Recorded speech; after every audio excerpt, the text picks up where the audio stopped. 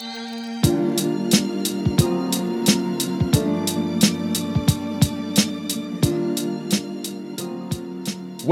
to the Jump Around with Blake Dudonis, my podcast on women's basketball. We're getting into that part of the season. Conference play right around the corner. We know who's really good. We know who needs to improve if they want to compete at the end of the season. And joining me today is one of the head coaches of one of those really good programs. It's Louisville head coach Jeff Walz.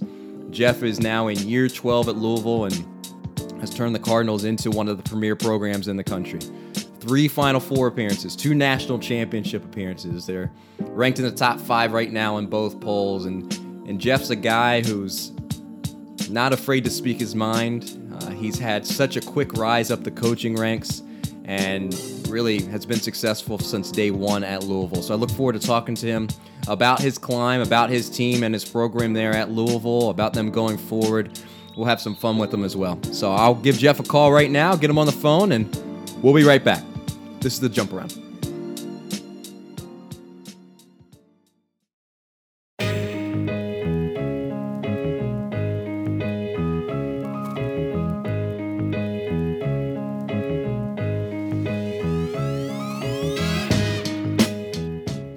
And we are back on the Jump Around, and joining me, it is Louisville head coach Jeff Walz. Coach, I do appreciate you taking time in the middle of the season for me, and you guys are off to a fantastic start, which is not really a surprise to anyone. And before I get into your team, I want to dive into your background a little bit. I know your claim to fame right now is a successful Louisville head coach, but I don't think many people know that you're the 202nd all-time leading scorer in Northern Kentucky men's basketball history. I mean, that's got to be at the top of your resume, right? You know what? That is the first thing that I normally try and bring up, and it would have been much higher if I had not retired. Yes. After two seasons of playing. Hey, you scored more points than I did, so I got to give credit to that one. No shame at all. You know what? I say it all the time. You know, I think one of the most important things in life is to realize when you're in over your head. And, you know, even though it was only Division II basketball, the good Lord did not bless me with very quick feet. And after my freshman season, they actually took out the hand check rule. You know, so I was no longer allowed to just cup the offensive player's hip, and when they made a move, shove them back, which is what you were taught my first year. Yeah. So I was okay. I was like, all right. Well, once they said I couldn't do that, I was wearing a neck brace at practice after getting whiplash from every kid driving by me. So after that's when I realized that my playing career was going to be cut short. Yeah, a victim of rule changes. That's unfortunate. Well, safe to say that worked out well for you. And before I get into your time at Louisville, it's so interesting for you as a college player. You dabbled a little bit. You're coaching middle school. You're coaching high school, and then before you're 30 years old, you're coaching at Nebraska. You're at Minnesota. Then you go to Maryland. I mean, could you have ever envisioned such a fast rise through the coaching ranks? Because it's pretty incredible. No, I really. You know, in the state of Kentucky at the time, I graduated college with an undergrad in education. I was going to be a business teacher and coach. And at that point in time, you had 5 years to start your master's degree and then 5 to finish it, or your teaching certificate was void. So, you know, my last 2 years of college, I coached my sister actually in AAU basketball. And really enjoyed that. And as that progressed, I was actually really fortunate. There was a 2-year period where there were 5 players in the state of Kentucky that all 5 were ranked in the top probably 10 in the country in their graduating class. My sister, Jamie Walz, and then Kyra Eldy, who's an assistant at Kentucky, both graduated at the same time. Yeah. The year before them, it was Sha'Carri Figgs, who was a starting point guard for Purdue when they won the national championship. Shea Lunsford, who started and played at Western Kentucky, and then Marita Porter, that went to Ohio State. So those 5 young women agreed to play as your basketball with. So it was, for 2 years, we had one of the best teams in the country. That's unbelievable. And then after that last year, I was offered a GA job down at Western Kentucky. So for me, I was just planning to go down there and get my master's degree and then get back into teaching and coaching in high school. And the path just kind of changed. And after 2 years at Western, I go to Nebraska. And it's been 3 years since then. So it's been a little crazy. Yeah, it's been amazing. And when you take over Louisville, I mean, really, other than your third year, you guys had a sub 500 season. Other than that, you've been 9 games over 500 every year. You've won 309 games in your career, and you've only lost 96 of them. You've been to 3 Final Fours. You've been to 2 national championships. I mean, it's incredible. And we'll talk about, I want to get into that in a second, but has there been a low point in your career? Because looking at it on paper, it's very easy to go, man, this guy just kept going up and he's been really successful as a head coach. Was there ever a low point? Well, I mean, it's been a journey. I mean, every year is different. Even that third year when we went 14 and 18, it's crazy as it might sound. It was actually one of my most enjoyable years I've had. And I can say that because we had 4 or 5 players that were injured and did not, played maybe half the season, 3 or 4 games, and 3 of them were starters. So we took a lot of lumps injury-wise. But we were, at 14 and 18, we were in games in the old Big East, and we're getting beat by 5 or 6 that we should have been getting beat by 30. Yeah. I had a walk-on who I told at the beginning of the year, she came, she wanted to walk on for us. I said, I'd love to have you, great kid, great family. I said, now you probably won't travel. You know what, you can dress for home games, but most likely you're not going to travel. She's like, Coach, that's fine. By about the 7th game of the year, not only was she traveling, she was my starting point guard, and I was carrying her bag to and from the hotel. It was one of those years that you just look back and you're like, they gave us everything they had. We weren't deep enough and we weren't good enough. But they were wonderful players and wonderful young women who I had a remarkable year with. Now, the record obviously didn't look like we did, but besides that, I mean, I've had a great time here. It's been a challenge year in and year out, but I work with great people. I've got a great staff, and it's home for me. Yeah. Well, you guys have been pretty special, and I know you had a big win over Kentucky at home the other day. The Yum Center, I think, if people don't realize, that place, first off, it's beautiful, but it is amongst the loudest places in the country. When you took over the program, I'm sure you had aspirations, but did you ever see a point where you would have just 13, 14, 15,000 people at your games screaming for your team? Did you ever envision that type of embracing from the community? No, we weren't sure that we could ever get to that. Now, the unique thing I think would really help catapult our program was our first 2 years we played in Freedom Hall. Mm-hmm. And then the first 3 years we were in Freedom Hall. And then year 4, we moved down to the Yum Center. Well, in year 3, I was fortunate enough to get Coach Summit at Tennessee to agree to be the first game in the Yum Center. Mm. So the men did not have the first basketball game in there. We did. And we had a lot of people in our city that wanted an opportunity to get in there to see what it was like. So they bought tickets to our game. So our first game against Tennessee, we had 22,000. That's amazing. And that was Shoney Schimmel's freshman year also.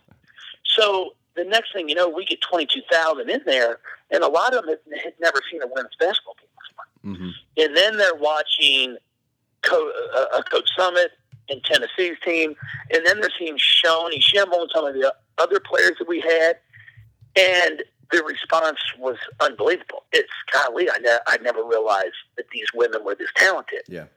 And, that kind of got things going for us. And since then, we've been able to average close to about 8,000 to 9,000 for every home game. So it's been remarkable. Yeah, nah, it's pretty special for sure. And I think part of your success, I'm sure you would agree, is your coaching staff. Between Stephanie Norman, Sam Purcell, Samantha Williams, you've got coaches who have been there for a while and have led you guys to so much success. What for you? I mean, as you know, it's kind of rare to see really anyone stick around a staff for 6, 7, 8 years, and you've got 3 of them that's been there for at least 6. What is it about those 3 individuals that make them stick around, and how have they been able to help propel your program forward? Well, I think it's just the type of people they are and the quality of individuals. Steph has been with me for all 12 seasons, and she's had multiple opportunities to move on. Sam Williams, Sam Purcell, the same thing. But I think a lot of it comes down to the fact that, it doesn't matter who we're playing. When we walk out there, you're going to have it on a bad night, about 7,000 show up. Yeah. And it's something we don't ever take for granted. And I think as a coach, when you're looking at a possible opportunity to be a head coach, it's like, if it's not the job, if it's not the perfect job for you, they're like, golly, do I really want to leave this? So we're fortunate that because of our fan base, because of the support we have here, I'm able to keep coaches around for a long time, which continuity, it goes a long way, especially with recruiting and developing players. So it's been wonderful for me. I've got my support staff. A lot of them have been here for the entire time also. So it's truly a family. As you know, when you come into work and it doesn't feel like work, it makes it a lot easier to get things done. Yeah, absolutely true. I'm not going to get you in trouble, but that's okay. You with the Kentucky game, Jazz Jones, incredible alley-oop play, gets a technical after celebrating. Even if you want to go back to the Final Four last year, I know it was a little different of a situation because it was a foul call, but Sam Furing got a technical. I'm not going to ask you about the specifics, so I don't want to cost you any money and you come after me. But part of, I don't know if you agree, and please push back if you disagree, but we always talk about growing the game, excelling the game forward and showing emotions on big plays, right? That's part of it, I feel like. Do you feel like these are, those type of things are things that we need to kind of work on and talk about, to tweak, to allow of, hey, I just made a big play. It's okay for me to yell. It's okay for me to show a half second of emotion. Yeah, I mean, I really do, and it's something that I've made known publicly, so it's nothing that I haven't said to the media before. I do believe. I mean, I think if you want to grow our game, and we are in a battle. There's a lot of other sports that are making the climb. And, what are we going to do to continue to grow it? And part of it is the excitement. People want to come and be entertained. And I completely understand sportsmanship. There was even Jasmine Jones's the alley-oop in the Kentucky game. For us, an alley-oop in women's basketball where you catch it in midair, finish over top of someone in midair, that's like a dunk in the men's game. Yeah. We don't get a whole bunch of those opportunities. And she went up, if you've seen it or not, she went up and finished. Yep. It was a pretty impressive finish. Landed, and as she was going back, simply yelled, "Let's go red." Because we were wearing red. It was our red out game. Mm-hmm. And she received a technical foul for it. And as I talked to the official, who's a really good official, a really good person, I said, "What did she say?" And couldn't give me an answer. Well, I'm not sure what she said. I just know she said it something towards the opponent. And I'm like, okay, guys, we're getting out of control now. Yeah. Because you don't want to ruin and lose those types of opportunities. I mean, that place was going nuts. Yeah. I mean, the excitement in the arena.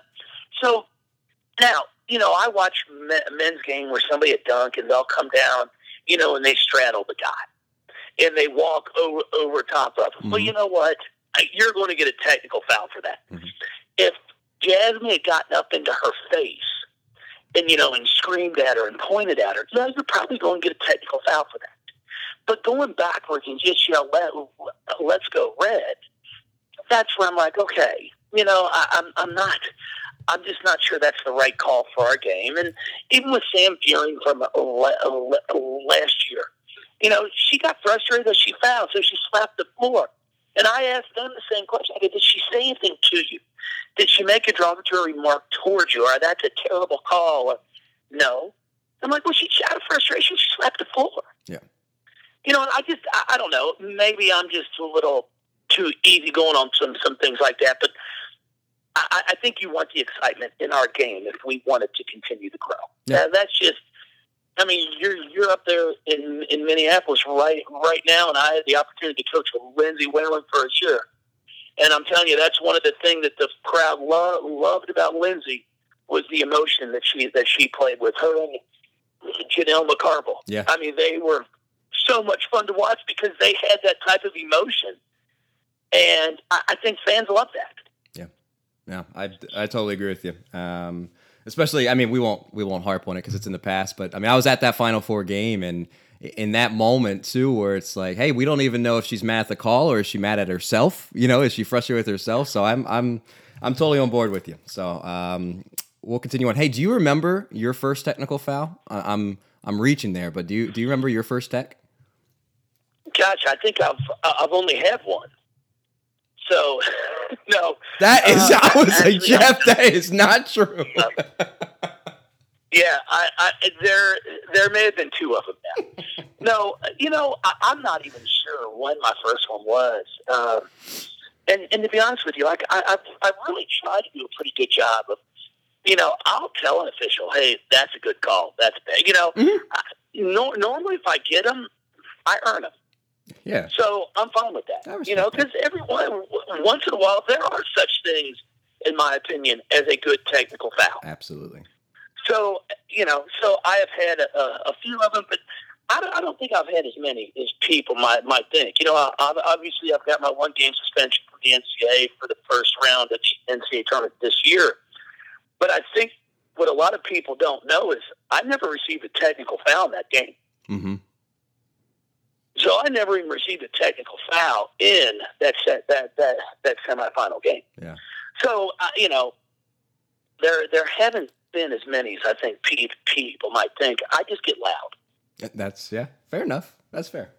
I have a question for you, and this is going to be really off topic.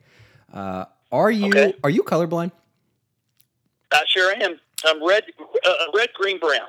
Okay. All right. We had that question submitted. I think there's some skepticism that you actually are colorblind. I'm not trying to. No, I really am. It's if you've ever gone to the eye doctor and they have that book where there's numbers inside each page that flips. There's a circle of colors and there is a number, and I forget what the test is actually called. I can see about the first 2 or 3 pages. And then after that, they all blend together. There's nothing worse than the fall, especially around here in the Kentuckiana area, when the leaves change and everybody's like, oh, look how beautiful that red, that green. And I'm like, God, it's all the same color to me. I understand. So yes, I'm colorblind and I stutter. So it's a struggle for me. Well, it's interesting to me too and maybe people, don't realize, but like with your stutter, you are one of the more outspoken people in this game. You're willing to toe the line with some of your comments. You're not afraid to kind of put yourself out there. This might be presumptuous of me, but I'd imagine that took time for you to gain that type of confidence. Is that true? Or have you always just been able to just power through and not worry about it? No, you know what? I never dreamed I'd even be in this position. When I first started, and I saw what Paul Sandiford had to do, because that's who I worked for my first 6 years with all the media. I was like, man, there's no way I'm going to do that. I was never very comfortable around friends, and once I get to know someone, it's easier for me. Yeah. But until that point in time comes, it's a struggle. I mean, if you ever wanted a good laugh, you could just go back and Google my press conference 12 years ago when I got the job here. And I'll be the first to tell you it was terrible. I mean, I stuttered. I started sweating. It was horrendous. And after that point, I just realized, you know what? It's who I am. Yeah. If you don't like it, turn me off. Don't ask me a question, whatever it might be. Mm-hmm. And from that point on, after I realized, hey, you can only control so much, yep, it's gotten easier for me. Yeah. And then the crazy thing for me, it's like I'm coming down right now with a little bit of a cold. And when I get a cold, it gets worse. So it's just something that I can tell when my stutter is going to get a little bit worse, depending on how I'm feeling. Mm-hmm. And then the fun thing about it, though, is I'm a pretty sarcastic guy at practice. I like to have fun. I'm going to joke with my players. And my players will come right back at me. If I'm trying to say something and I'm stuttering, they'll sit there and go, hey, coach, spit it out. Let's go. And I think it's great because I've got that type of relationship with my players. Yeah. And I think that's another reason that we've had success here is they know that I love them and I care about them, but we're going to have fun as we're working hard. Yeah. No, that's great. Can you give me your favorite Angel McCoughtry practice story, please? Oh, my. You know what? I've got so many from Angel. I've got as much time as you'll give me. Probably one of my best was, the one thing I always say about Angel, she always cared about how she looked. I was always impressed. Every week or two, she went and got her hair done. And, the one day she came to practice and she still had rollers up. And I'm like, Angel, what are you doing, man? She's like, Coach, my hairstylist was late. And if I take them out, I'm going to lose my curl. I said, all right, I'm good with that. So she went and got a little pre-wrap and wrapped up her hair, and she came out there to practice, and I mean she's the best player on the floor. She's out there stealing passes, going in for layups, and after about the third steal, she went drive in for a layup, and that little pre-wrap started to come off. And as she's got a little bit of a tail coming behind her, she makes the layup, and I said, guys, that's it. We are done for the day. But that she just, her personality was contagious. We're actually going to be honoring our 2009 Final Four team on Saturday against Northern Kentucky. Awesome. And she is coming back. So everybody's excited to see her. That's great. But I mean, she really put this program on a level that obviously it had never been on before. Yeah. And we've been very fortunate to be able to continue to keep it at a really high level. Yeah. Well, I was going to say Angel McCoughtry and Asia Dura, they can get away with the curlers if they want to, right? When you're at that level, yeah, sure. No problem. That's no problem. I understand. You're exactly right. Well, you guys do have Northern Kentucky on Saturday, and then you make a really sneaky tough trip up to Central Michigan next week. You guys had kind of this experience last year when going on the road against a really good mid-major when you go to South Dakota State, and I think it's fair to say you guys escaped with the win there. Now you're going to Central Michigan, a Sweet 16 team, and Sue Rivera's got that team rolling. It's very unique to see a Power 5 school be willing to go play these really tough mid-majors on the road. What's the rationale there? What's your thought process in doing that?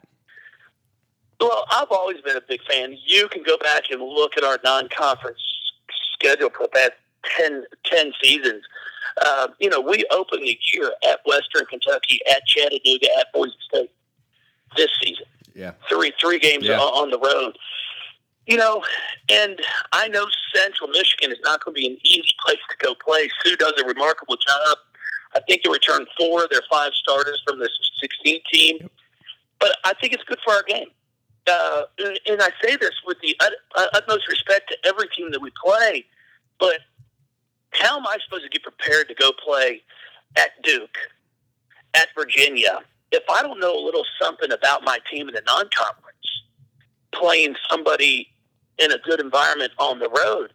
And the neat thing about going to your Western Kentucky, your Chattanooga, your Central Michigans, when I looked at their schedule, they don't have a bunch of BCS teams that are willing to come and play at their place. Mm-hmm. So a lot of times we can be that marketing game. So when we go places, at Boise, they had over 4,000 people. So it was a great environment for our kids to have to play in. Yeah. And it gives me a little knowledge of, okay, what are we going to do when we go play against somebody that's got a hostile crowd? So that's why I do it. And I just think it's good for our game. I think if we're really going to try and grow our game, it's what we're supposed to do, and we'll keep doing it here. Yeah, no, I love it. I think it's great. With you guys, and I'll get you out of here on this one. You guys have the Northern Kentucky Central Michigan game, and then ACC plays here, which seems crazy that it's already upon us. But for you guys going forward, I don't know if you're a goal guy or anything like that, but what does success look like for this team? Obviously, you're shooting for a national championship, and you guys have the talent to do it. But what, for you to go forward and the season ends, is it national championship or bust, or are you kind of a guy that focuses more on the process of getting there? No, we really try and focus on the process of what we're doing. Our goal is definitely to hopefully get back to a Final Four and have a chance to compete for a national championship.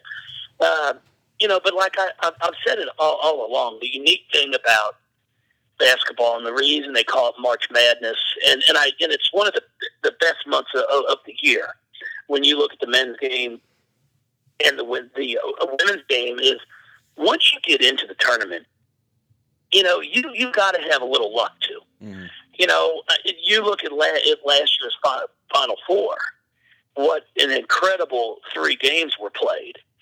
And there's a little bit of luck. I mean, you go back and you can look at a lot of plays and a lot of things that took place during all 3 games, and it's like, golly, how in the world did that just happen? How did that ball not go out of bounds? Yeah. What a bounce on the shot. So I tell our players, and I'm a firm believer in this, once you get to the Sweet 16, anything can happen because everybody's pretty darn good. And it's not, the best team doesn't always win. It's the team that plays the best that night. Mm-hmm. And I've always been a big believer in that. You can go back to 2013. If we played Baylor 10 times, we may have only won once. Yeah. But we picked the one time to win that mattered the most. Yeah. And that's what makes it crazy. That's why I always say, when you watch the NBA playoffs, Major League Baseball, normally the best team wins. When it's a best of 7, mm-hmm. you might get lucky and win one or 2, but to win 4 of them, it's tough. Mm-hmm. So in our game, that's what makes it so exciting. You never know what might happen. Yeah, so true. You know what? I lied to you. This is my last one. I want to give you a chance to speak on something. Louisville women's basketball program. People that don't know you that well. People that only watch you when you're on TV. Whatever. What is the message you want to give to them, to recruits, to whoever? What would be, if I just get out of the way, take that question however you want. I want you to end on saying whatever you want about your program. Well, I would just encourage anyone, even if you're not from Louisville, if you're in this area during a women's basketball game, to stop in and just look at the environment, look at what we do. I have the utmost respect for all of our fan base. After every home game, win or lose, I talk to my team for about a minute and a half at half court after the game. We do not go back into the locker room after the game. We talk at half court, and then 3 or 4 of our players, they each have a corner that they go to after every game, and they sign autographs. And the lines are all the way up the steps. And it's easy to do after a win. Yeah. But, after a loss, you really have to be able to turn it on and off. And I think it just shows the type of young women that we have here, the character that they're made of. Because I'll tell you, I've seen it where, a 6 or 7-year-old comes down to a player and is like, "Oh my God, you were great tonight. I love watching you play." and she had just missed a free throw to win the game. Mm-hmm. Or you got beat on back-to-back plays and gave up the 2 layups that led to the final 4 points, and you lose. I've seen it happen, and I've watched my players, how they interact with those fans, and they do a remarkable job. And that's one thing I would encourage you to come out and just not watch what kind of basketball players we have here, but the type of people we have. Because at the end of the day, sure, wins and losses are how we're judged as coaches. But I'm just as proud, if not even more, for the fact of the type of young women that leave here. When they're finished, I'm really excited for what they're going to do after college. Yeah, well, it's certainly been a successful run for you and your teams. 10-0, number 3 in the coaches poll, number 4 in the AP poll, and certainly one of the best teams in the country. And Coach, I really appreciate you taking the time to join me today, and look forward to seeing you guys continue to have success as the season moves on. I appreciate your time, and anytime you need somebody on and want to talk some basketball, I'm always here. And thanks again. All right, we'll take you up on that. We'll talk to you in March again. How about that? That sounds great. Big thanks again to Louisville head coach Jeff Walz for taking the time to join me today. 10-0 Louisville. They'll look to be 12-0 entering ACC play, and certainly will be amongst the best teams in the conference. Thank you for listening to the Jump Around, whether you're listening on SoundCloud, Google Play, iTunes, whatever it may be. If you listen to us on iTunes, if you could leave a rating or review, that would be greatly appreciated. You can find me on Twitter, as always, at Blake Dudanis, with your thoughts, comments, and I'm always up for a little basketball banter. Until next time, this is the Jump Around.